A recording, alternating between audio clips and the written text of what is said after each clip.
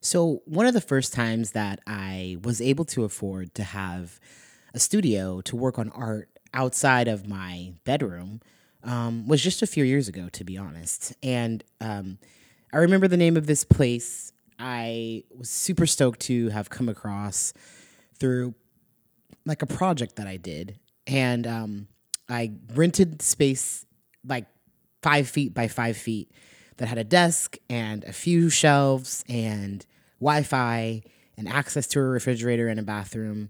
But it was really a cubicle, like in the midst of a bunch of other cubicles.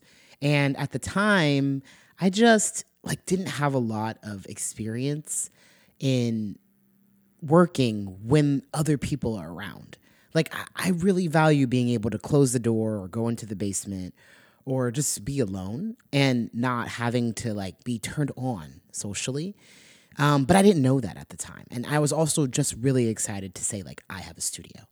And one of the things that I remember the most from this studio, which is a lovely place, I'm not going to say it because I think it's a lovely option for a lot of artists.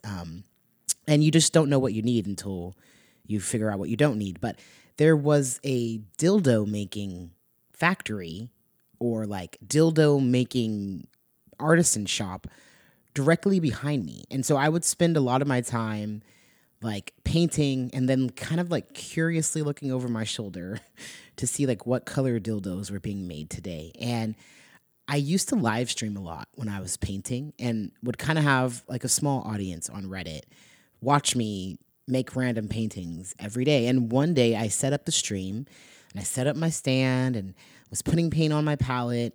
And I checked the stream chat and someone said, are you painting in a dick factory? And I kind of just turned it off really quick. And I don't know, I just could never really find my groove there.